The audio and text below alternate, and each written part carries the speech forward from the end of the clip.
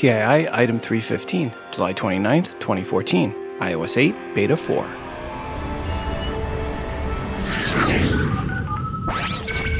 Welcome to Today in iPhone. I like it a lot. Today in iPhone. Hey, Google! Oh, yeah. My beautiful iPhone, which I never have out of my hand and that I do everything with and has become an extension of who I am. This episode of Today in iOS is brought to you by lynda.com. Learn the top software, creative, and business skills from easy-to-follow video tutorials at lynda.com. To start your free 7-day trial, visit lynda.com/TII. Welcome to the show. I'm your host, Rob, and this is the Today in iOS podcast. First up, I want to thank Jeff for sending the music here in the background. Jeff wrote, "Hi, Rob. I made this song with my iPhone 4S using GarageBand app. For free downloads and more music, follow me at JeffJ6 on Twitter. Regards, Jeff J." Well, thanks, Jeff, for the music, and folks, I'll put the full song at the end of the episode. Also want to thank Anthony for sending in the artwork for today's show. Anthony wrote the following. "Hi, Rob. This image was made on my iPhone 5 using the Layers and Color Splash apps. The original image was a long exposure photo taken of the clear night sky above a small church on the shores of Lake Taupo, known for its trout fishing. Credit to Ian Ashmore for the photo. I used layers to separate the sky from the church and then added a dazzle filter and changed the hue of the sky. I then captured the TII logo from the TII app wallpaper and overlaid the logo over the night sky. Lastly, I imported the image into the Color Splash and grayscaled the church. Regards, Anthony H. in Turangi, New Zealand." Well, Anthony, thanks again for sending in the artwork. And folks, you can see Anthony's artwork in the TI app in the extras for episode 315, or if you subscribe via iTunes on your computer as the album artwork and also as a standalone post in the VIP section and at facebook.com/todayinios.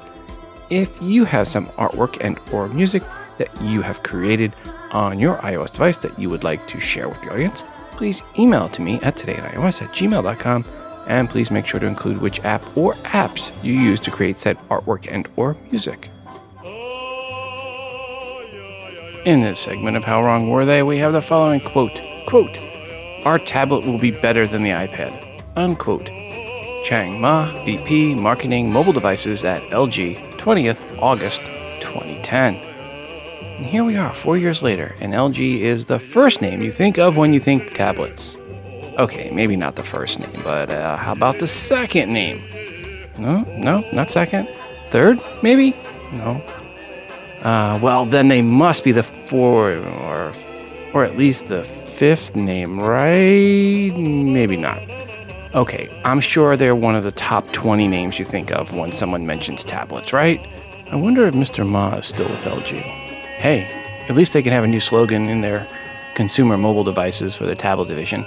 LG, one of the top 20 names you think of when you think of tablets. Just saying. For promo codes on episode 314, we offered up chances to win promo codes for the app Puzzlesque.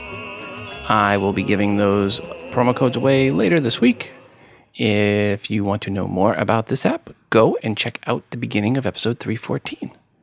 This week, we have promo codes for a couple of apps. The first one is the app Theta Poker Pro, 3 words. Here is the review from the dev, plus a few words about accessibility. To follow up on iOS accessibility from episode 314, for years Apple's provided excellent tools for adding full accessibility to apps, and the basic coding is very easy for non-graphics intensive apps. Every developer should read Matt Gemmel's article, Accessibility for iPhone and iPad Apps. Just Google Gemmell, Gemmell, and accessibility, or follow the link in the show notes. What Gemmell wrote nearly 4 years ago is just as true today. He inspired me to add accessibility to the very first release of Theta Poker Pro, Texas Hold'em, and while I didn't do a perfect job, it worked well enough. Recently, however, the blind and visually impaired community discovered my app, and they had more than a few great suggestions to improve the game's flow. Thanks to their tremendous help, and you couldn't ask for a better group of beta testers, Theta Poker Pro is now one of the best card games you can play on any device without looking at the screen. With accessibility turned on, special gestures allow you to do everything without having to locate your cards or chips on the table. You can fold, check, or call with a gesture, and you can bet or raise with a gesture plus a selection from a pop-up grid. VoiceOver announces everything, your whole cards, the checks, calls, bets, raises, and folds. the community cards all show down hands with their values, and the winners take. If you're fully sighted and running iOS 7, you can even enjoy the voiceover narration without turning on accessibility via the Music and Sound Announce menu. No matter what your vision is, Theta Poker Pro gives you the strongest, fastest, and most configurable Texas Hold'em game in the App Store, with no network connection required, no ads, and no in-app purchases. Have fun while improving your Hold'em skills. Thanks to Robert for his review of his app, Theta Poker Pro, and for his comments on accessibility, and for sending in the promo codes to give away. Folks, if you would like a chance for a promo code for this app, send an email to todayios@gmail.com and put Theta in the subject line. The second app we have promo codes for is the app YYYYY. One word, 5 letters. All the letters are the letter Y. Here is the review from the dev. Thanks, Rob. Hey everyone, my name is David and I am from White Sponge. I would like to share about a new and upcoming game that I have made called YYYYY, which is spelled as 5 Ys. So have you ever imagined if one day your world came crashing down? Now what if you could do something about it? YYYYY brings you to an abstract world where you have to close colored backgrounds that are falling continuously down from the skies or risk getting crushed. With YYYYY, you can also share your game replays with your family and friends on the various social media channels such as Facebook or Twitter. So if you have an iPhone, iPad or iPod Touch, don't forget about the date with YYYY this coming 8th of August 2014. Thanks to the dev for his review of his app YYYYY and for sending in the promo codes to give away. Folks, if you would like a chance for a promo code for this app, send an email to todayios@gmail.com and put YYYYY in the subject line. That is 5 Ys, all one word, not 4 Ys or 6 Ys, make it 5. And as always, just send in one email for one specific app. If you send in multiple emails or ask for multiple apps in a single email, then, well, no soup for you. Of course, our quick reminder, if you are an app dev or an iBook author, email me if you want your app or iBook featured in the promo giveaway segment. We just need the 5 promo codes or more to give away. Simply email me at todayios@gmail.com. Please include a 60-sec or less audio review of your app or iBook, indicating you are the dev or the author. Also, when you send in the promo codes, please make sure to let me know when they expire. And into the news. Apple released iOS 8 Beta 4 last week, and the betas keep on getting more useful and stable from what I can see. One of the major new features with the Beta 4 was the introduction of the native app Tips. It gives user tips on how to use iOS 8 on a weekly basis. Display and brightness are now broken out from the wallpaper section in settings, but strangely enough, the brightness settings are still also under wallpaper. So they're duplicated there. Under privacy, there is now an icon for home data, which will list apps requesting access to home data. Under messages, audio and video messages each get their own separate expiration option. Under mail contacts calendar, for contacts, under show in-app switcher, you can toggle off phone favorites and recents. This will keep your contacts from showing up in the app switcher. Under Mail section, there is a swipe options area for swipe left and swipe right. So you can make swipe where it marks a message as read, and if you swipe, say, left, and then another swipe to flag the message, for example, if you swipe right. So you can have it do one thing when you swipe left and another thing when you swipe right. You can pick what those things are. In the keyboard, options for general, quick type toggle to turn on off now is called predictive. So they're changing QuickType to predictive. Under the new features for chewing up your battery section is the new section for handoff and suggested apps. This has toggles for handoff and for suggested apps. There are toggles for My Apps and App Store. According to the description, quote, show installed apps or App Store suggestions for apps relevant to your current location on the lock screen and in the app switcher, as your phone's location services drains down your battery like a 6-year-old sucking down a Capri Sun on a 95-degree day, unquote. Well, except for maybe that last part. Battery saving hint, toggle them all off. When I sit here and try to keep track of all the tips needed to save your battery in iOS 8, it makes me feel like Apple almost needs to have its own app dedicated to recommending different tips. Just saying. Control Center got a slight tweak to its look. There were some other slight tweaks and updates as we inch closer to the Goldmaster release. Well, that and the fact that the Bug Report app is gone. That one is kind of a hint that it's getting closer to the Goldmaster. Is it perfect or 100% stable? Heck no. I get random crashes, especially with the podcast app, so I think we need at least one, if not two more betas, but it may be just one more. Depends on how stable they make the next one. Don't expect to see much more new features or additions or anything else like that on the next round. If you have the TI app, you know that Apple announced their fiscal third quarter numbers last week, or what the rest of us would call Q2 2014 numbers. Leading up to the call, the analysts were all out there throwing around their predictions, and as usual, Philip Elmer DeWitt rounded up all these guesses. For iPads, the analysts suggested a 14.43 million units sold average, with a high guess of 16 million by Horace Dedew and a low of 12.26 million by T. Michael Walkley. And the actual retail number was 13.3 million units sold for the iPads last quarter, putting Bill Choi of Janie Capital closest to the pin. For iPhones sold, Alexander Petrick had a high guess of 39.68 million units sold last quarter, with Amit Dharanani guessing at 31.8 million. And all the analysts together had an average of 35.88 million units sold, with the actual number coming in at 35.2 million units sold. That means there was a four-way tie for closest to the pin, with Daniel Telio, Stephen Turner, Timothy Akrur, and Uncle Gene Munster, all guessing 35.0 million units sold. So you guys, you should have done 35.05. You guys need to watch Price is Right. Congrats to Uncle Gene.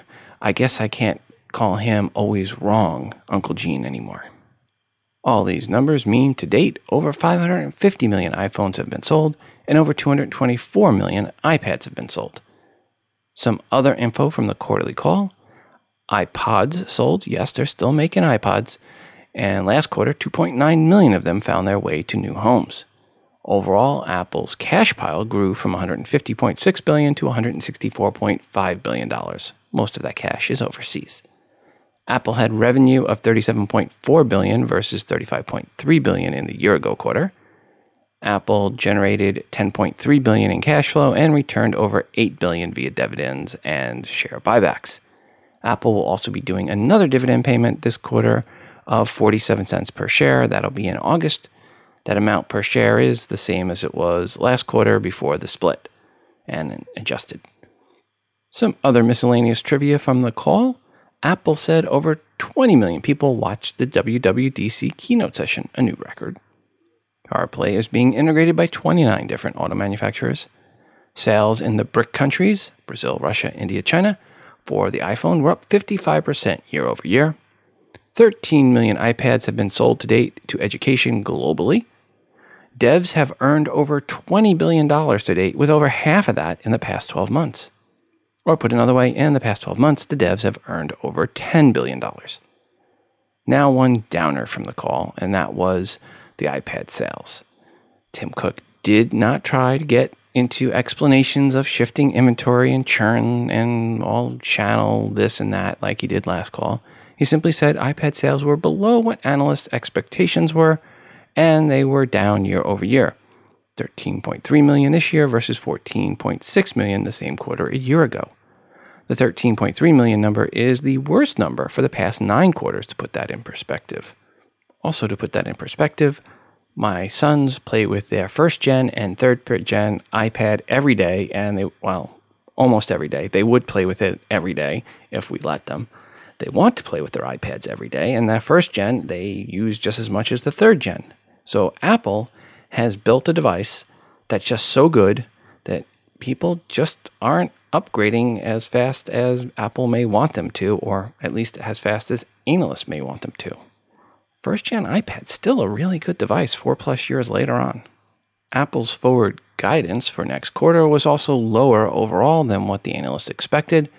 To summarize, iPhone sales just below expectation, iPad sales well below expectations, and forward guidance below expectations. And all that, of course, means Apple stock has taken a serious beating since the call, right? I mean, in the past couple of years, news like this would have meant huge decline for Apple, right? No. Apple stock ended Monday at a 12-month high of $99.02, just south of the all-time high of $100 and a few coins back in, September of 2012. Seems analysts are pretty excited about the iPhone 6 mock-ups out there, and that's expectation has been driving up the stock price of Apple since the call. So anyway, Apple is pretty much almost at an all-time high right now, and the way things are looking, it will break its all-time high if this trend continues for the next week. Thanks to Dr. John for this next one, which kind of addresses one of the things Tim Cook discussed on the conference call, and that is about what happens to old iOS devices. Unlike old Android devices, or heck, even basically new Android devices, old iOS devices don't get stuck in a drawer somewhere and forgotten. There is no need for an island of misfit iOS devices. Seems when most people move on to a new iOS device, their old iOS device either gets handed down to someone in their family, hello my wife and boys, or it gets sold either to someone like Gazelle or Usell or directly to another consumer via a service like Craigslist or eBay, or even your local community paper.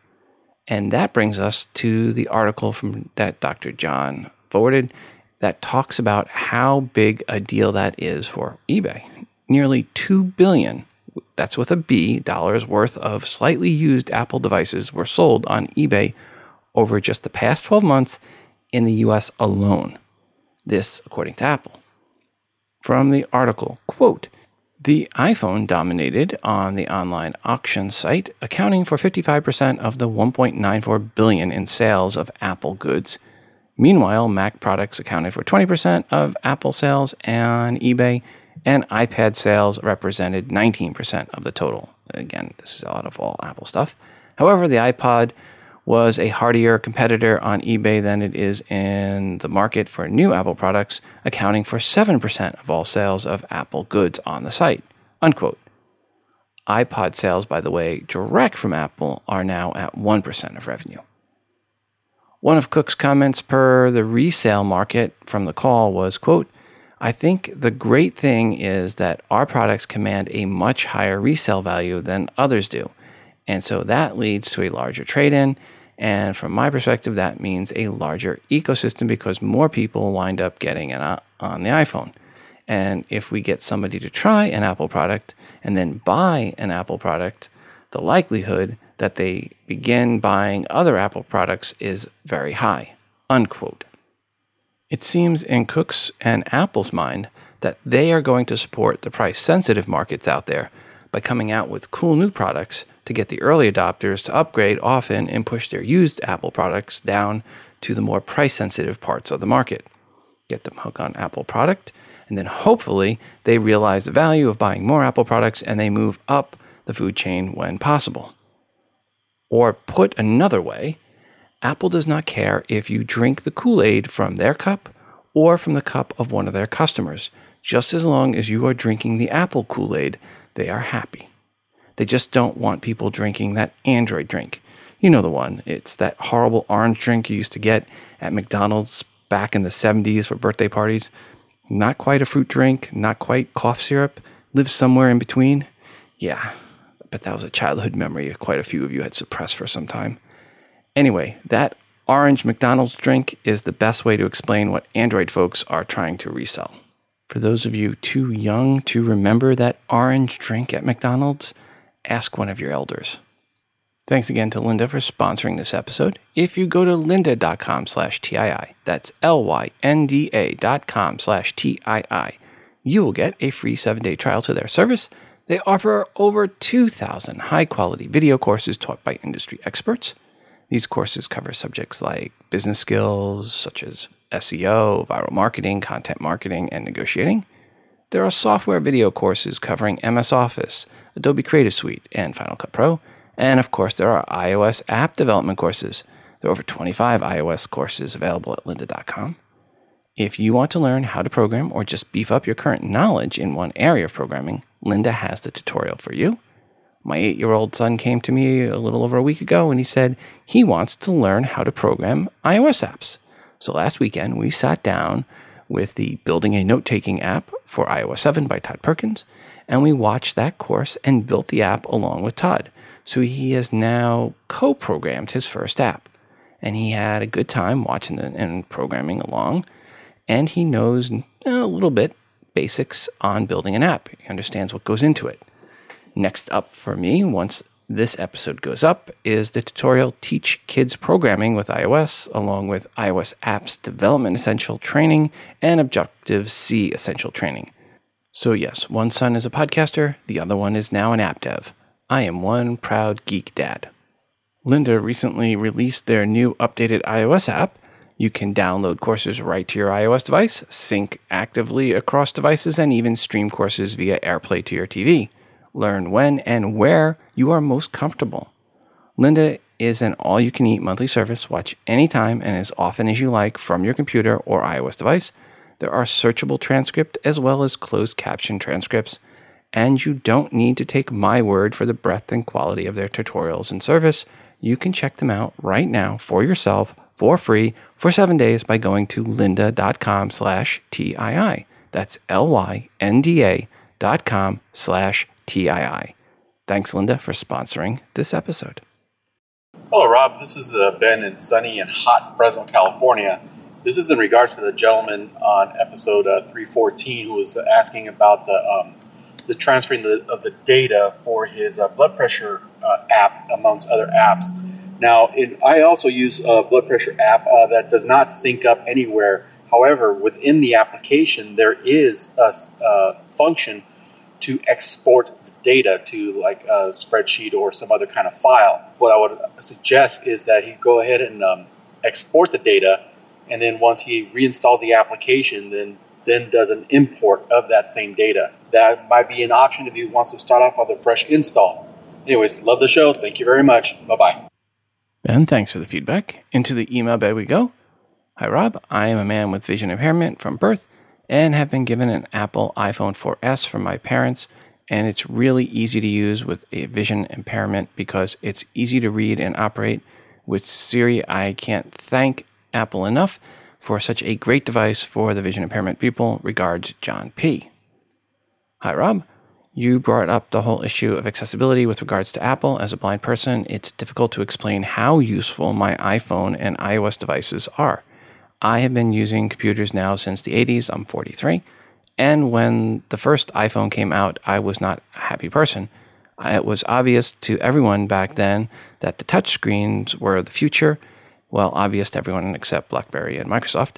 Anyhow, at the time, I thought that touchscreens spelled the end of accessibility for mobile devices for blind people. However, in 2009, Apple proved me wrong when they introduced VoiceOver on the 3GS. This really was a revolution. I'd argue it was a larger revolution than the original iPhone was for sighted people. All these years later, Android is still woefully behind, and Windows Phone remains completely inaccessible for the 10 people out there that actually use it. As for what Tim Cook said about ROI for making their devices accessible, well, I have a 64 gig 5S, an iPad Air with Retina Mini, both of which are 64 gig cellular models. All these devices were purchased to replace earlier models. Seems you're not losing money on me, not to mention my 2013 13-inch i7 Retina MacBook Pro, which I mostly use for Windows on Boot Camp. Windows still beats OS X for accessibility, or OS X for accessibility. Did I mention I am happy Apple shareholder? All good. Regards, Kevin B. Well, yes, Kevin, you're definitely happy Apple shareholder today. Hey, Rob, great coverage of the National Federation of Blind Resolution and Accessibility on a mainstream podcast. Awesome. By the way, I know you were trying to get a point across, but the Amazon Kindle app has been accessible now since May 2013. Always Yay to more books. Regards, Chelsea. Hi, Chelsea. Thanks for the follow-up on the Kindle app, and thanks to the others with the same follow-up. And if I was really on my game, I would have mentioned that after reading that comment about the Kindle, that since that time, Amazon put in the resources and listened to the users and made it accessible and friendly to those that have accessibility issues. Now, that comment I read was from late 2011, and on Amazon's own, it did take them until May 2013 to get to the point of getting the app fixed the way it should have been. If I was on my game, I would have mentioned that. But way too many 5-hour energy drinks that week to do that. And did I mention what a nightmare I think the health app is? For those going, how did we just transition to that? Well, that's because I tried to track my caffeine intake in the health app. And wow, what an un-Apple app that is. If you want to use that app to track what you consume, yeah, good luck with that. I know it's not fully released, but still, the UI is just plain daunting if you have to look for categories to enter what you were consuming. There should be a way for items that you put on your dashboard to tap and just enter quickly a new consumption. Like with caffeine, chances are each time you drink a drink with caffeine in it, it will have the same amount as the last time. Most people buy the same size Starbucks. So why not have a quick plus button to add at that time to your normal amount? So, whatever it was last time, you just hit the plus button and automatically adds in another one of those drinks for that point in time. Okay, did I mention I am not a fan of the health app? Let's hope this gets the full Apple treatment in the future and is much more user-friendly or really just usable at all for that matter. Hey, Rob, it's Gary from Kennedy Township. I just listened to your most recent podcast. For the people that don't want to lose the activity and the information on the apps, like the guy with the blood pressure app and so forth, one thing he could do is check to see if the app has backup capabilities of its own. Most likely he had to create an account to use them, but if they don't, either he can create a folder on his Dropbox account if he has one, or updating to the latest version of said apps would help his cause. The same can be said with any apps, really. A lot of them are allowing backup, and it is worth noting that with iOS 7, the iCloud keychain and so forth also keeps your logged passwords. Anyway, keep up the show and have a good day. Gary, thanks for the feedback. We are now well over 1,000 members in our Google Plus community and growing. Thanks to everyone that has joined, and thanks for the great posts. Per the post we mentioned on the last episode about what type of iPhone 6 you want, here is an update to those numbers. 3 people are staying with the 5S, 6 people want the 4-inch, 22 people went with the 4.7, and 14 want the 5.5.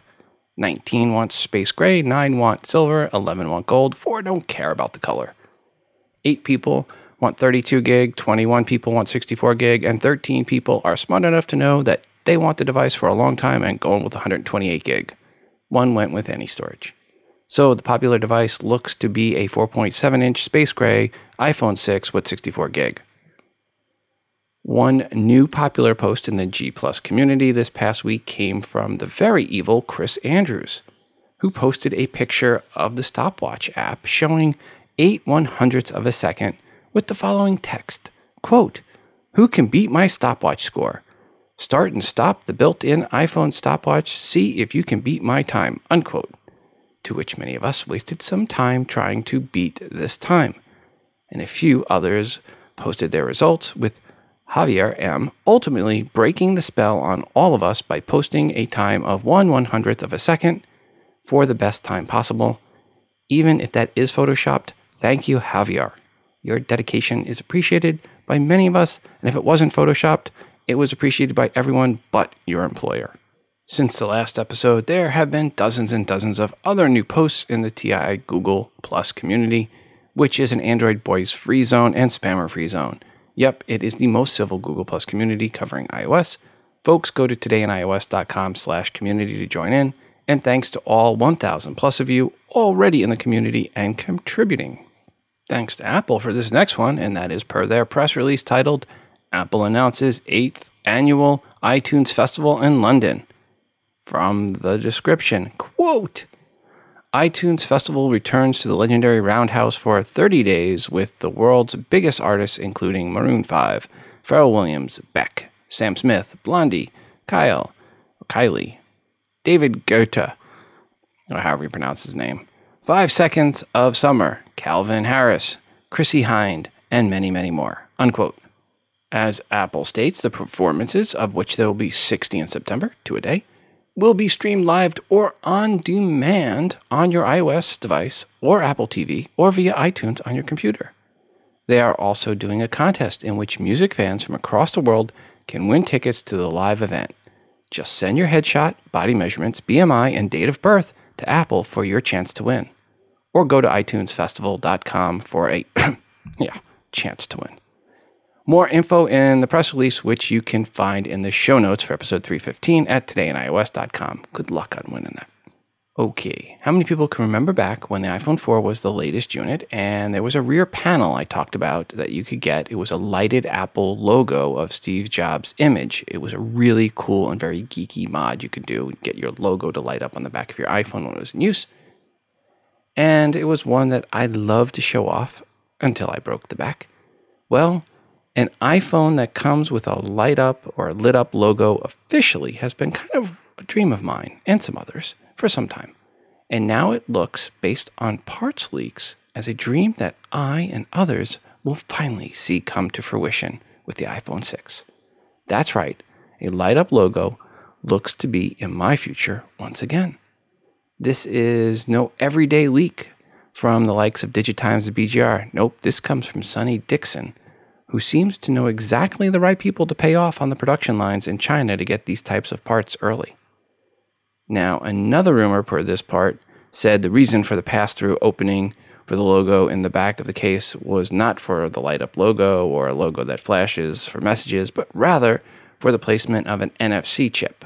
No. I think NFC is an NO when it comes to the future of Apple's iPhones. I think iBeacons is the way Apple is going and not NFC. It just seems like Apple has tried to distance itself from NFC in the past couple of years. We shall see in the future. But my money is on a light-up logo and no NFC for the iPhone 6. And to back up the leak from Sonny Dixon comes another leak of components. This one claims to show some of the internal components Apple will use in its iPhone 6. And guess what? The screw holes match up exactly with the base that Sonny Dixon leaked a week earlier. Nice to see the leaked photos of components fitting together. Yeah, the leaks just keep on coming and coming. If you are a longtime listener to this show, you know I say stay away from looking at patents that Apple has awarded as an indication of future or potential devices. Because if they are awarded a patent and said device or technology is not already out there, it's likely not ever going to be out there, or at least not anytime soon.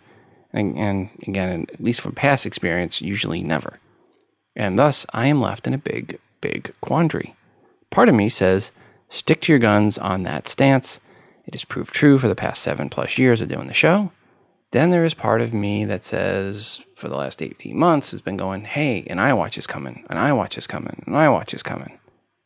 See, Apple was just granted a patent for what can only be described as an iWatch. Said iWatch's specs include what you would expect: touch screen, accelerometer, GPS receiver, Bluetooth, and alerts via vibration. It would connect to a mobile device, display notifications, and allow users to accept and decline phone calls. All pretty standard fare and much of what I already get with my Pebble. But then there are a few things a little more unique and Apple-ish, like it having onboard storage to store your music and videos, plus a headphone jack, and you can use said iWatch with no phone necessary. Basically, it becomes its own standalone device, or when you have an iPhone, something it pairs up with. In the patent, it said the device could respond to specific movements from the user, like shaking or tapping your wrist to accept or decline a call. The patent even made mention of a non-metallic band and a square face. Hey, wait a second. You can shake to do something. It has a non-metallic band and a square face. Yeah, sounds a lot like my Pebble. Anyway, so here's what I have to say about the patent. And this is per se not likely exactly what the iWatch will be. But some of the features in this patent will be in the iWatch. Some of the others not mentioned that are not in the patent will wind up showing up. So this patent probably has some features of what the iWatch will be and some key ones missing. But I do find the timing of the release of the patent this past week kind of interesting. Should be an interesting, if not expensive, fall. Right now, I'm looking at getting an iPhone 6 if a 5.5-inch version is released, an iWatch, and a new MacBook Pro. Thanks, Lynda.com and other sponsors and supporters for making that all possible.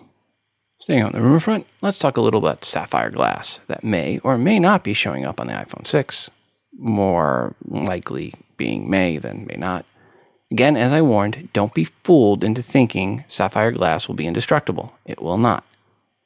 And some recent videos showing the front panel, the leaked front panel, while they show it much less likely to scratch, these videos show it can be scratched and is likely not pure sapphire. One video starts out showing them scratching the front of an iPhone 5S with sandpaper, but the home button does not scratch. Seems the Gorilla Glass has a hardness rating of 6.4, but the pure sapphire home button is the second hardened substance with a hardness rating of 9. Diamond is a 10. They use some sandpaper, one with a hardness of 7 and one with a hardness of 8, and in both cases they easily scratched the Gorilla Glass on the 5S, but did not scratch the home button at all. Then they took both pieces of sandpaper and turned them on the reported iPhone 6 home screen or glass. Both of the pieces of sandpaper were also able to scratch the iPhone 6 glass, but not as much and not as easily as was done with the iPhone 5S. This means one of two things. The glass is a fake and not really what Apple is going to use, or two, Apple is not going to use pure sapphire for the main glass, but some hybrid mix with sapphire. Again, the iPhone 6 glass did scratch, but was much harder to scratch and scratched less than the iPhone 5S, which uses Gorilla Glass. As one expert said, the only way we will know for sure what Apple is using for the iPhone 6 is to get one when it is launched, then break up the glass and look at it under a microscope. And, expect some people to be falling all over themselves to do just that and get the video up on YouTube before anyone else once the iPhone 6 does launch, likely September 19th or September 26th. I don't think I can stress this enough. When the iPhone 6 comes out, treat it as delicately as you treat the iPhone 5, 5S, 4, 4S. Do not think of it as indestructible. Think of it as just as destructible as the current iPhones. There was one non-story that the Apple haters were also quick to trip over themselves to report on and, condemn Apple with not a single bit of, what is the word that I'm looking for at words? Oh yeah, journalism or fact-checking. Seems this, quote, security expert, unquote, who goes by the title nerve gas, because, you should always believe what someone with the title nerve gas says, he released a presentation at Hackers on Planet Earth in which he said he reported finding code that was being active in iOS devices that he could only attribute to Apple putting in a backdoor for the government to use said code. And, no. Or as Apple basically put it, heck no, no way, no how, never happened, do your fracking homework. And, a few other choice words. Now, before Apple had a chance to vehemently deny said accusations, which they did pretty quick, by the way, and also explain what nerve gas found, here are some of the sites that quickly hung effigies of Apple from the nearest light post and set them on fire. The Guardian, Forbes, Times of India, The Register, Ars Technica, Mac Rumors, Cult of Mac, Apple Insider, Information Week, Read Write Web, Daily Mail, ZDNet, and many, many, many more. They all condemned or re-reported as fact that which none of them bothered to even try to fact-check or ask a real security expert. The one that has a PhD in their name and their name doesn't sound like it was lifted out of an 80s comic book. Per the code that was found and its use, here is exactly what Apple said, and which has been backed up by real security experts. Quote, "We have designed iOS so that its diagnostic functions do not compromise user privacy and security, but still provides needed information to enterprise IT departments, developers, and Apple for troubleshooting technical issues. A user must have unlocked their device and agreed to trust another computer before that computer is able to access this limited diagnostic data. The user must agree to share this information, and data is never transferred without their consent. As we have said before, Apple has never worked with any government agency from any country to create a backdoor in any of our products or services." Unquote.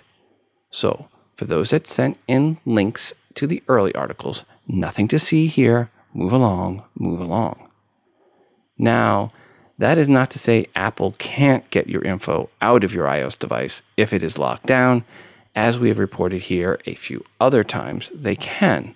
If, say, the government needs info off of it for a trial or a court case and they have a court order, they can send your physical device to Apple, and 4 or so months later, they'll get that device back unlocked. But it's not a quick process, and it's definitely not a remote access, just one they can do when they physically have said device.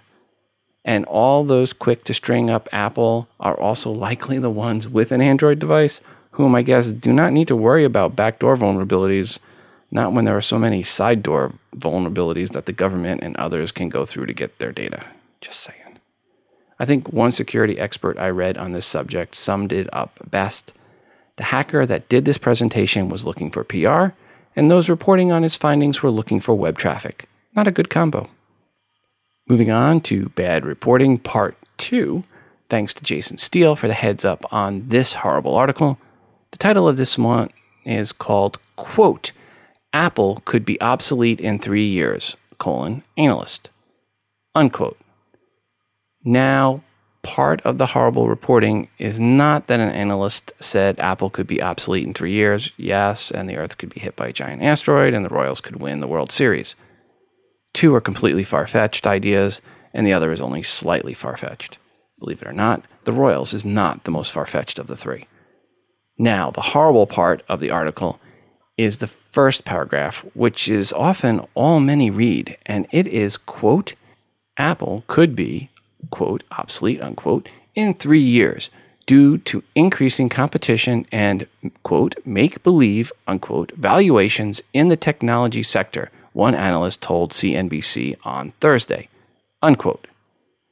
Except, if you watch the interview with said analyst or read the article fully, that is not at all what the analyst said.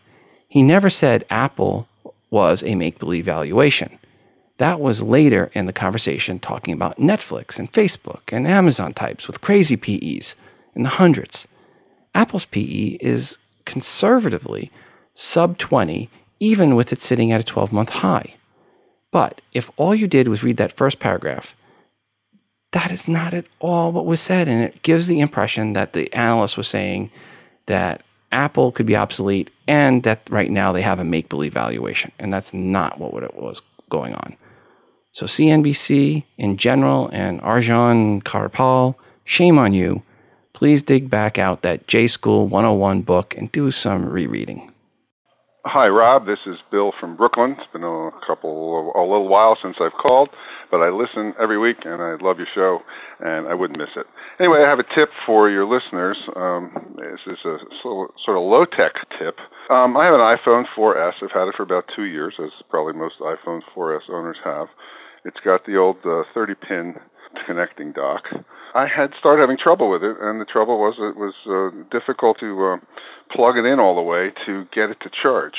And if you jiggle it enough, and finally, you can get it to charge. And then I had another problem, which is when I plugged into iTunes with a hardwire in order to do a backup to my computer, it didn't recognize it as an iPhone.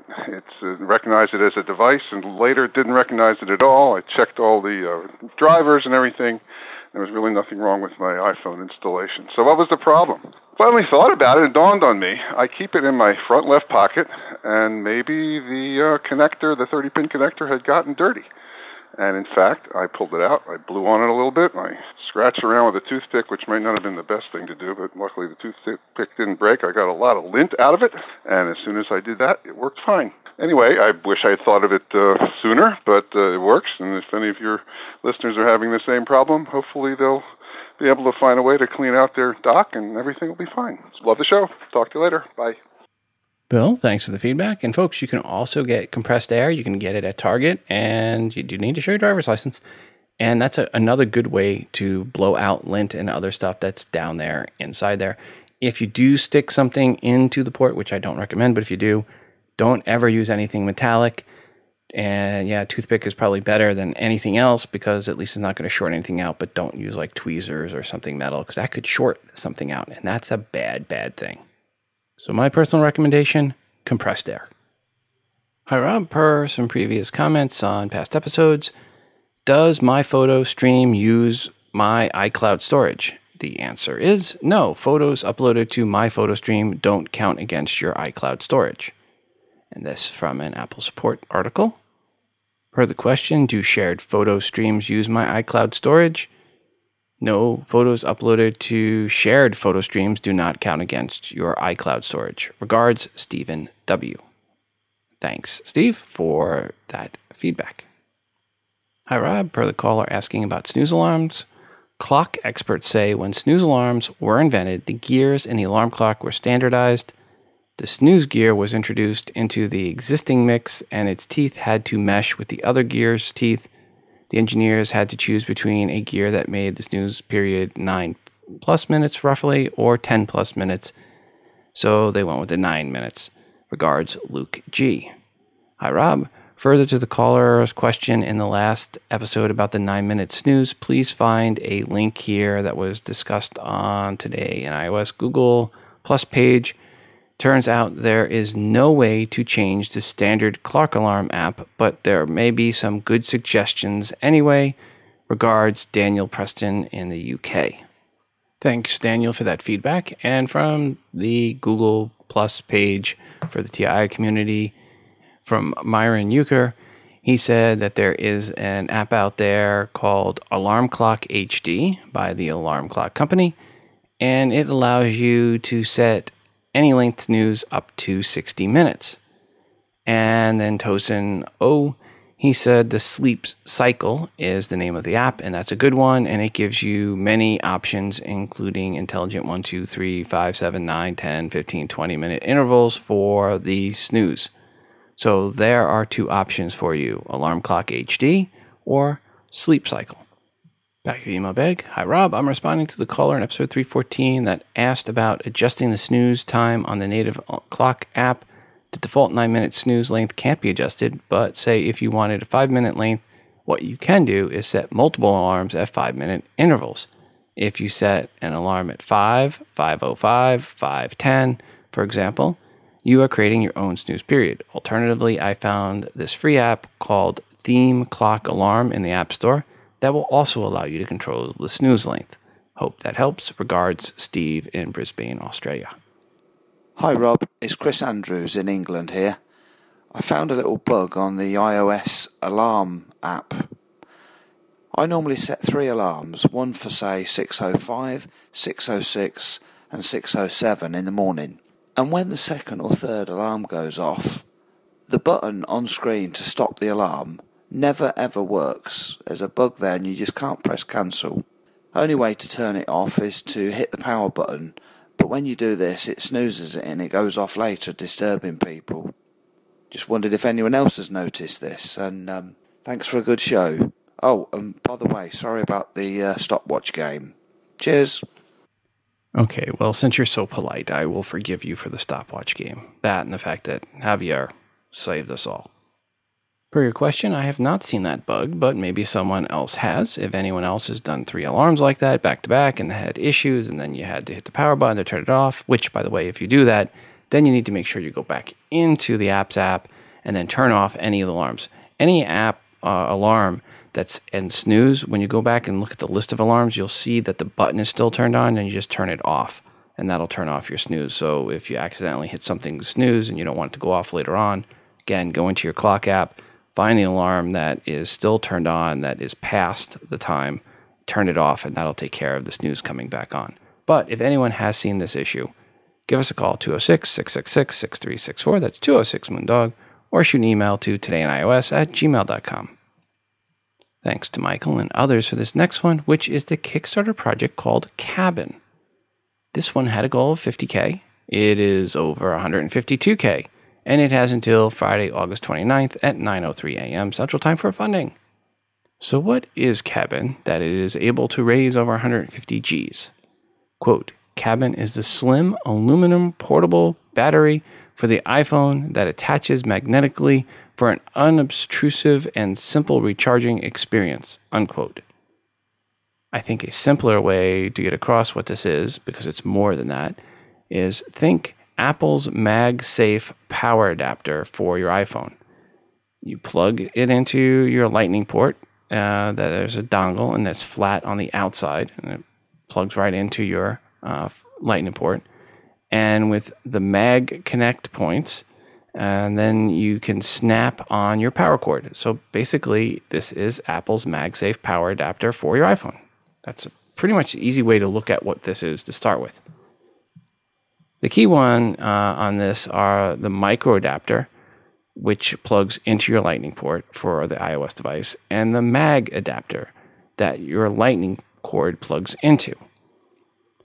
I think the price of those two is $25 total. I say I think because it's not 100% clear, which in their description for that award level calls it a cabin adapter and micro adapter rather than what they later below call a mag adapter. So I think the cabin adapter is a mag adapter. Yeah, not the best website. They also have a case called the Cabin. That's the battery pack. And a dock called the Cabin Dock. Their Kickstarter page, as I said, it's confusing to say the least. Pricing is higher for the Cabin and the Cabin Dock, obviously, because you're more there. Yeah, some people are successful despite their best efforts trying to be not successful. Guys, clean up your Kickstarter page or the min. If you take the time to have an image with everything numbered and labeled, yeah, you might want to keep the names the same in your awards section. Just saying. Search for Cabin at Kickstarter.com or in the show notes for episode 315 over at todayinos.com. Thanks to Glenn, or blame this one on Glenn. You pick. This is another Kickstarter project, and this one has raised over $7.5 million and has until August 29th at 8 p.m. Central Time for funding. So what is said Kickstarter project that it could raise $7.5 million? I mean, that's a huge number, Kickstarter-wise. Only thing that I know that's raised more than that has been the Pebble Watch. So anyway, in a nutshell, what it is a cooler with an 18-volt rechargeable blender and a detachable Bluetooth speaker and USB charger and LED lid light and wide, easy rolling tires, and integrated storage for plates and a knife, and cooler divider / cutting board, and gear tie down, and, well, what really put it over the top in my mind is a bottle opener. Yeah. Yes, a cooler. Just raised over $7.5 million on Kickstarter. Hello, Coleman. Seems your marketing team has been asleep at the wheel lately. I mean, how did they completely miss the mark on this obviously huge pent-up demand for a much better cooler? By the way, this one is called Coolest Cooler, 2 words, and from the Kickstarter page for this, quote, the Coolest is a portable party disguised as a cooler, bringing blended drinks, music, and fun to any outdoor occasion, unquote. Pricing for this cooler, $185 and change. Rumor has it, Samsung has already begun work on their own version, which they will call the Cooler Coolest. But it's not a complete ripoff. They move the blender from the left side to the right side, and they'll have a gold-colored version. Versus the Coolest Cooler, which will come in, well, a lot of colors. And you know what? I think I've gone as far on this one as I want to go. Look in the show notes for episode 315 for Coolest Cooler if you are looking for a $185 Swiss Army knife of a cooler. thanks or blame goes to Glenn for this one. Really? $7.5 million for a cooler? I would not want to be in the next marketing meeting at Coleman. That's all I have to say. Hi, Rob. You wondered why no update to Apple TV? This article may explain why. Love the show. Thanks, Jenny. Well, thanks, Jenny. And this is per the article. Apple TV is a huge cash cow, which is why Apple is in no rush to make it better. Yeah, nice short, pithy title there. Well, the basics gist of this article is, well, what was said in the title. Apple is making a lot of money, over $1 billion, just from media sales from those using Apple TV. So as such, they are not interested in opening it up to the wild, wild west of apps, like, say, an app for the Today in iOS show, when they would much rather people be spending their time buying TV shows and movies. Except, you can already stream TII to your Apple TV with AirPlay that is in the TII app today, right now. Plus, the main reason people use Apple TV, Netflix, for which Apple gets nothing. So, yeah, I'm not buying the whole argument being laid out here. Apple has shown it is more interested in building a better ecosystem than milking a cash cow. I guess when I said it will be an expensive fall, I kind of forgot to mention a new Apple TV will be on my purchase list if said device is released as well, which it should be. Thankfully, that should only be $99 there, give or take. I am hoping Apple proves Ian Morris at Forbes wrong. He's the one who wrote this article. When they release the 4th gen Apple TV with an app store. Dreamers gotta dream. So folks, do you have Verizon and an unlimited plan and LTE? Oh, happy news for you. Verizon is looking at you with regards to network optimization. Yeah, never a good thing when your carrier says they want to apply its network optimization policy to your account. Seems that they are looking to do some throttling of your downloads. Well, if you hit a certain level. Yay, Team V. They had already been doing this network optimization, quote unquote, for 3G users with unlimited plans. But now you lucky LTE customers at Verizon are going to get the Verizon treatment as well. Let me know how that all works out for you. Hey, Rob, this is Dan from LA. Thank you so much for an awesome show. Love to hear it every single time it comes out. I was responding to episode 314. Specifically, one of the listeners had asked for more ideas and offered their own ideas on finding luggage after an airplane flight. They went through the scenario of one example, which kind of scares me to death, and I want to offer a word of warning. I almost don't even want to repeat what they said they did. Before I describe it, don't do this, please. They said that they left a spare iPhone turned on with, I'm assuming, cell service active in their piece of luggage, and when they arrived, they sounded the Find My iPhone alert and were able to find their luggage that way. We don't want iPhones being left on, especially packed away in insulating luggage on flights, because when you're up in the sky, your device is not going to get a good cell signal, and so it's going to go into a high energy mode where it's going to use up the battery like crazy, and it's going to get really hot. I've seen it happen. There have been some incidents. I'm not going to go into FUD mode, but yeah, we don't want people doing that. So please don't try that. However, I will direct everyone's attention to iBeacon and Bluetooth LE, low energy. There are already some solutions to this problem, little devices that you can place in your bag, and using an app, you can know when you're getting close to it. They'll probably work a lot better and won't kill people. So there you go. I'm not going to go into specifics. I'm sure that some Google searches will turn up some results, and I'm sure we're going to see a lot more solutions coming down the pike very soon. Thank you again for a great podcast. Dan, thanks for your feedback. And yeah, folks, never put lithium-ion devices in your checked luggage. Into the email bag. Hi, Rob. This past Christmas, I upgraded my iPad from an iPad 2 to an iPad Air, and I set up as a new device because I wanted a fresh start discovering new apps to use instead of the ones I had been using for years. I mostly used my iPad for GarageBand and lost a ton of music setting up as a new device. I backed up the old iPad to my iMac. Can I get those tracks back that I lost from the iPad 2? I no longer have the iPad 2. Thank you, peace, love, and iOS. Regards, Aaron. Hi, Aaron. When you go to iTunes on your Mac, go to Preferences, then Devices, then look under Devices, Backups, and see if you can see the backup of your old iPad 2. If it is there, then you can do a restore from that backup for your current device to see if the tracks are still available. I would recommend first that you do a full backup of your current iPad before doing the restore from backup. If the tracks are there, then you're all set. If not, then just do a restore back up to the backup that you just made, and you'll be all set to go. But again, first thing, back up your current device, then go into Preferences, Devices, look under Preference, Devices, Backups to see if you see the old iPad 2, then do a restore to that, see if everything's there. If not, then you can do a re-restore to the backup you just made. Hope that all makes sense. All right, Rob, do you know of an application that will show you the carrier cell coverage percentage for an area that you're going to travel to?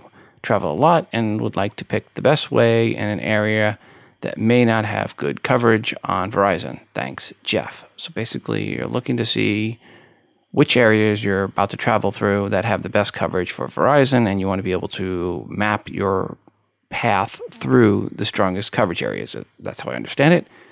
If anyone knows of said app that will allow that, please give us a call, 206-666-6364. That's 206-MOONDOG, or send an email to todayinios@gmail.com. Hi, Rob. Thanks for the accessibility, coverage, and promotion on your last show. You did it justice and a great job. Very enjoyable. I am usually a very tech-savvy Apple watcher, but am in a bit of a predicament with the iPad. I received an iPad 2 in 2012 as part of a work deal and have grown to love the device because of its long battery life and opportunity to develop and use apps that require spatial awareness. The bigger screen than the iPhone is better. I'm looking into jumping to an iPad mini as much as I've gotten used to the bigger screen. I still get lost occasionally and have small hands. I saw the configuration of the iPad that I want on Amazon for $439, and I'm not sure if I should just hold out and wait until the next model arrives, possibly paying double the price. My iPad 2 is still kicking, but I'm noticing a performance hit, particularly with VoiceOver running all the time. It helps to have a bit more oomph, I know, not a tech term, in your processor for future proofing. And then there's the whole argument of whatever Apple releases in the fall, I will really, really want an iWatch. I think there could be so many potential uses for a device like that in terms of health data gathered and indoor navigation. Thoughts? When should I take the plunge? I would have sooner, but because of how I obtained it, selling the iPad 2 is not really an option. Regards, Chelsea. Hi, Chelsea. Thanks for listening to the show, and thanks for the kind words. Here is my recommendation to anyone looking to update their iOS devices right now. If you can wait, then wait. That way, in 3 months' time, when the new iPads are out, or 2 months' time, when the iPhone's out, you can still decide to get the device you are looking at today, but probably for less than what you're looking for at a device today. Or if you really like the new device that will be announced, you can pick it up. But if you update today, you have eliminated your choice. So again, if you can wait, then wait. Future you will be glad past you waited today, either for saving money or for getting the hottest new tech in the future, which again is only going to be 2 to 3 months, depending on if you're looking for an iPhone or an iPad. Hi, Rob. For U.S. listeners, Best Buy currently has $70 off the iPad with Retina display 16 gig. This discount applies to Wi-Fi only and Wi-Fi plus cellular devices. For Australian listeners, Target is selling the iPad mini 16 gig for $289, the Australian. This is for Wi-Fi only and $60 cheaper than what you would get it for from Apple directly. Kind regards, Steve in Brisbane. Steve, thanks for the heads up on that. And again, folks, if you can wait, I do recommend you wait just a little bit. New devices coming soon. Real soon. Going to be hot. Going to be sexy. You're going to love them. As you may know, listening to the show, I really don't like to talk about the legal stuff. And I don't like to talk about bills that have been passed but not yet signed into law. But I thought this one was at least worth a mention. The following is from Senator Patrick Leahy's office, whom is a sponsor of this bill. Quote, the legislation approved by the House Friday, which the Senate unanimously approved last week, reinstates a 2010 rulemaking by the Librarian of Congress so that consumers can transfer or unlock their cell phones without running afoul of copyright law. It also directs the Librarian of Congress to consider whether other wireless devices like tablets should be eligible for unlocking, unquote. Essentially, this means once you complete your legal contract requirements, the carrier must allow you to unlock your phone and take it wherever you want. On top of that, you, as a consumer, you can now get software to do that unlocking for you. And those creating the software are not subject to the arcane DMCA rules.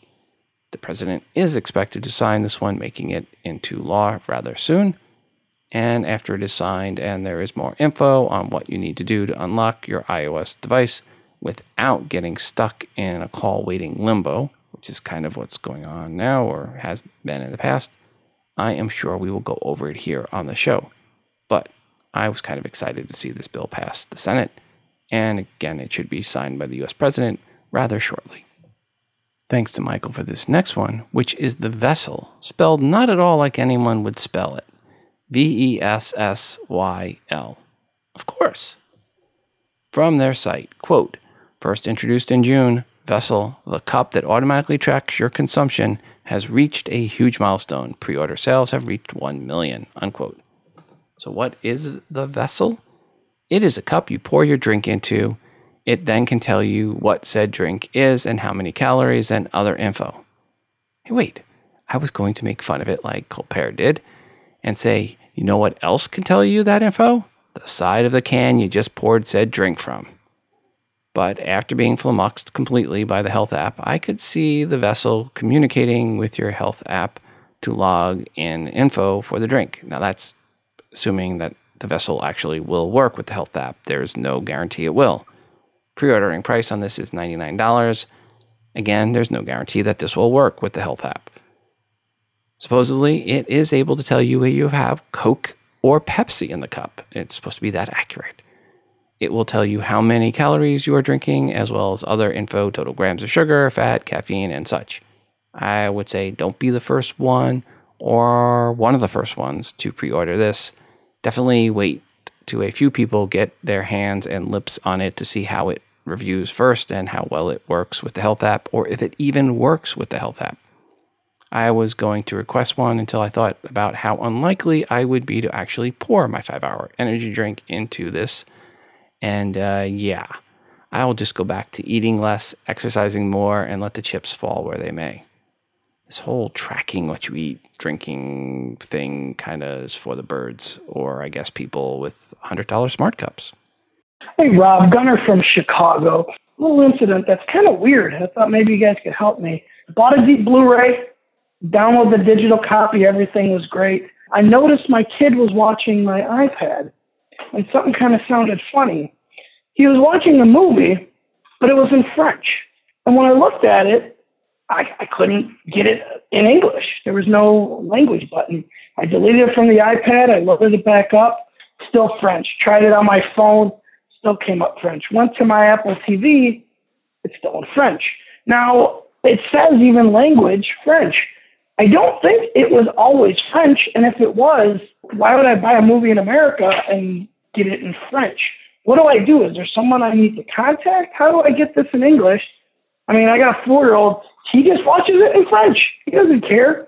But it's kind of driving me crazy. Do you know who I need to contact about this?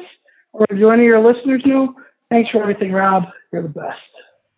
Gunnar, thanks for calling in, and sorry to hear about the issue that you're having. I don't really have a solution for you. I've never tried to download the digital copy for a Blu-ray DVD, but if anyone out there has, and you've seen this issue or know what issue Gunnar is dealing with, please give us a call, 206-666-6364. That's 206-MOONDOG. Send an email to todayinios@gmail.com. Into the email bag. Hi, Rob. I'm having a problem with my 4S. I went to the Apple Store the day after Father's Day, and all my photos have not yet downloaded, and this has been going on since I left the Apple Store, which was the day after Father's Day when the guy gave me back my new refurbished iPhone 4S. He handed me the phone and my SIM card, put the SIM card back in my phone and my photos and videos. Still have not yet downloaded. Please help. Sade, Long Beach, California. Sade, I'm not sure what's going on there. Have you made sure that you have a good connection with your cable back to your computer? I'm assuming that's what you're trying to download to. Go into your settings, make sure everything's set right, and then also open up, if you're on a Mac, open up iPhoto. If you're not on PC, use the program that you normally sync over to. But if anyone has had this where they've had issues trying to get their photos out, please let us know. Again, give us a call or send us an email. Hi, Rob. Greetings from Chicago. I'm a blind voiceover user. I have a 32 gig iPhone 5 running iOS 7. I bought it unlocked on the evening of the winter solstice in 2012 at the North Michigan Avenue Apple Store. It was a retail experience I will remember for a lifetime. This was the first cell phone I had ever used or purchased in my life. My main interest in the iPhone was all the incredible apps, particularly those used for navigation and orienting someone to an area. The store was controlled chaos of hundreds of people swirling around an open floor plan to catch the Apple vibrancy and catch the buzz. Staff struggled to identify customers from all the tourists. Eventually, I connected with the saleswoman. I shared with her my excitement for my new iPhone journey and how the device may transform my life. She soon found an Apple trainer named Russell at the store and led me to a private upstairs area away from the crowds. To my amazement, Russell helped me with the unboxing of the phone for the first time and then proceeded to give me a 45-minute tutorial on the iPhone's physical elements, accessibility settings, initial setup, and he showed me how to perform the basic gestures to use the phone. He seemed as familiar with VoiceOver as most blind iPhone users. Russell showed me how to insert a nano SIM card, and at one point he attached an audio splitter to the headphone jack, and we both listened to VoiceOver through the headphones so I could hear the demonstration in the busy store and successfully learn the phone's basic gestures while Russell offered iPhone coaching and feedback. He was patient, thorough, and totally knowledgeable about VoiceOver for the blind and understanding how helpful it is to my independence. You are so right when you say that Apple is like no other technology company. Google doesn't have the attention to detail that ensure that end users have a seamless, highly effective use of their technology. They only care about putting ads under your nose. Nothing else can light a candle to the iPhone. Apple's success is in providing mass simplicity to high functionality, with the company deciding to champion simplicity over complexity. Regards, Kelly. Kelly, thanks for that feedback and that story. Hi, Rob. I had a very bad experience with Freedom Pop. I pre-ordered one of their Wi-Fi hotspots when it first started. The terms that they advertised, thanks to the internet, archive Wayback Machine, they still can be seen, were 500 meg free and $10 a gigabyte over that, and no other charges. By the time my unit shipped, they changed the terms to $20 per gigabyte unless you were on a monthly plan. I pointed out that that was not what they had advertised, and they denied it. Clear lie. That reduced my use case from something that I could use often to something that I would only use in emergencies. Then the 99 cents tariffs started showing up on my credit card bill despite my not using the product. They had instituted a charge for each month you didn't use the device. I complained, and their solution was to cancel my account, leaving me with a $99 paperweight. A most unethical company. Your comparison to GoDaddy doesn't even come close. Regards, Bob D. Well, Bob, I am sorry to hear of your experience. Hi, Rob. So I now have an iPhone 5 on Freedom Pop, and it is nice. Download speeds of 13 to 14 megabits per second. The Freedom app dialer still needs work. Sometimes it won't register right away. I have had a Magic Jack account for 5 years and must say that despite their almost non-existent customer service and their other little shortcomings, the iOS app is perfect. So in summary, if I run low on data, I will use their app and their phone number. By using the Magic Jack app, I also don't need to have another number for everyone to learn. Regards, Johnny. Hi, Rob. Here are some random rants and thoughts about what Apple is planning in the coming months. In short, this year's Apple devices will look like this, in my opinion. And again, folks, these are the listener's opinion, not mine. The iPod will be a 5.5-inch iPod when they do the refresh. And they will add some style and color. Apple TV, they'll refresh with two versions, the standard and a Pro. $129 price for the Pro, which will have gaming and the A8 processor, 32 gig, Bluetooth Lightning ports for gaming controls, and the $79 priced standard, which will be the Media Hub, the A7, 8 gig. iPad line, they'll refresh with the Touch and then move to every other year refresh, keeping the pricing and format as is. With the iPhone line, the 4S discontinued. The 5C moves into the free version, the 4S position. The 5S moves down to the 5C position with multicolors. The 6S has a 4.7-inch model only, and there is no 5.5-inch model. That will just be for the iPod. The iWatch, low end, will start at $179 with limited new sensors and will be an iPhone in watch format for the masses. The high-end version will be a $499 FDA approved and insurance company subsidized, new sensors for health tracking for chronically ill, health conscious, and hospital patient use. Wish list on services, gaming package, $9.99 a month that gives you access to a pool of subscription games. Then there'll be a movie package like HBO. Apple becomes a content creator, hires Michael B., Jerry B., or J.J. Abrams to start creating content for Apple TV. New dramas, horror, sci-fi, comedy shows, whatnot. There'll be a $9.99 a month for all content sans sports. Miscellaneous stuff. During the dry season, Apple should hold small keynotes for accessories, home for your home devices, gaming, recreation, musical devices. Now my rant. Apple needs to bring Jarvis to the masses. What I want. Come home and the door unlocks because it recognizes my iPhone or iWatch. Built-in, always-on intercom system linked to my Apple TV. Me to Siri. Hey, Siri, what's been going on since I have been out? Siri replies back. 2 people approached your door. Here are their pictures. Your kid left the house for 4 hours and came back. I turned the AC off while she was out. Siri says to me, from Siri, your electric bill is due. Your checking and savings do not have sufficient funds to cover the amount. However, John credit card 0001 has enough to make a payment. Me, or John in this case, yes, Siri. Regards, John S. John, thanks for your thoughts. Hope you're completely wrong there on that iPhone lineup. Well, mostly wrong on that iPhone lineup. I would like to see 3 iPhone 6s, a 4-inch, a 4.7-inch, and a 5.5-inch model. I also don't see Apple going down to a once every 2-year upgrade cycle for the iPads. I do think each year they are going to update the iPads a little bit after the iPhone with a minimum of the new processors so they can keep upgrading the processors and get people a little bit excited about something new. I just don't see them going 2 years for the upgrade cycles on the iPads.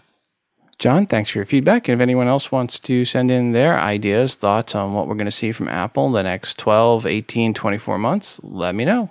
206-666-6364, 206-MOONDOG, or send an email to todayinios@gmail.com. A parting shot to an article in the Upshot section of the New York Times. Thanks to Amico F for the heads up on this one. The article is one about a conspiracy theory that has popped up the past few years and the correlation versus causation of said theory. See, this is about the articles you will start seeing popping up in 3, 2, 1. Nose. And that is Apple causes your iOS devices to start to slow down right before a new iOS device comes out, and then more once it does come out to force you to upgrade it. This, of course, is pure BS. No one supports older devices longer with the latest software than Apple does in the mobile space. That the iPhone 4S will be upgradable to iOS 8 is proof of that. Nose. And your iOS devices are not getting slower. There is no article showing the start times and launch times of iOS devices being slower at the end of August than they were at the end of December.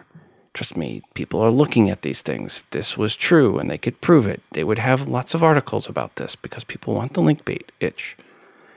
What you will see is when you start to see how fast the new devices are, well, then you start to feel like your iOS device is slower. And the truth is, many of us are just looking for an excuse to upgrade. Hey, I think there's a pixel out. Time to upgrade. Hey, there's a scratch on the back of my iPhone 5S. Time to upgrade. Hey, the silver iPhone clashes with my gold wedding ring. Time to upgrade. Some of us will look for any excuse, like, I think my MacBook Pro is running a little slower now. If I upgrade to a new MacBook Pro, I could save a good half hour a week combined, and that is time I could spend with my family. Time to upgrade. See how easy it is? Knows. Others writing articles about the slowing of iOS devices know about the placebo effect and how if they write an article that says iOS devices slow down this time of year, people will go, hey, yeah, my iOS device seems slower now that you mention it. Evil Apple, how dare they? Itch. So anyway, be prepared in the next few weeks to see a plethora of these articles, including, like this article, charts showing the increase in searches about my iPhone slowing down, people going out there looking for my iPhone slowing down. And that happens this time of year. And right now, how's your nose feeling? Is it itching? Thanks again to lynda.com for their support of TII. If you go to lynda.com/TII, that's lynda.com/TII, you'll get a free 7-day trial. Thanks, Lynda, for sponsoring this show and for the free offer. And before we go today, I want to remind you to send in your feedback to the show, 206-666-6364, that's 206-MOONDOG, or record your feedback and email it to the show at todayinios@gmail.com. Feedback can be a question or comment for something someone said on this episode, or it can be a question or rant you have about something else. An app or product review, good or bad, as long as it's iOS related, it is welcomed. Always looking for new artwork to feature on the show that you've created on an iOS device. Just put some TII branding on it and send it in. And of course, we are always looking for more music created on an iOS device to play on the show. It's your show, and your feedback is greatly desired. Don't forget to check out our moderated Google Plus community as well by going to todayinios.com/community. And that, folks, is going to do it for us today. Until the next time, I'm your host, Rob, from Today in iOS, reminding you to phone different. This show is hosted on Libsyn.com and part of the Wizard Media Network. If you are looking for hosting, go to Libsyn.com, that's Libsyn.com, for hosting for your podcast and for creation of your own smartphone app. The Today in iOS podcast can also be found on the free Stitcher radio app. Just search for TII.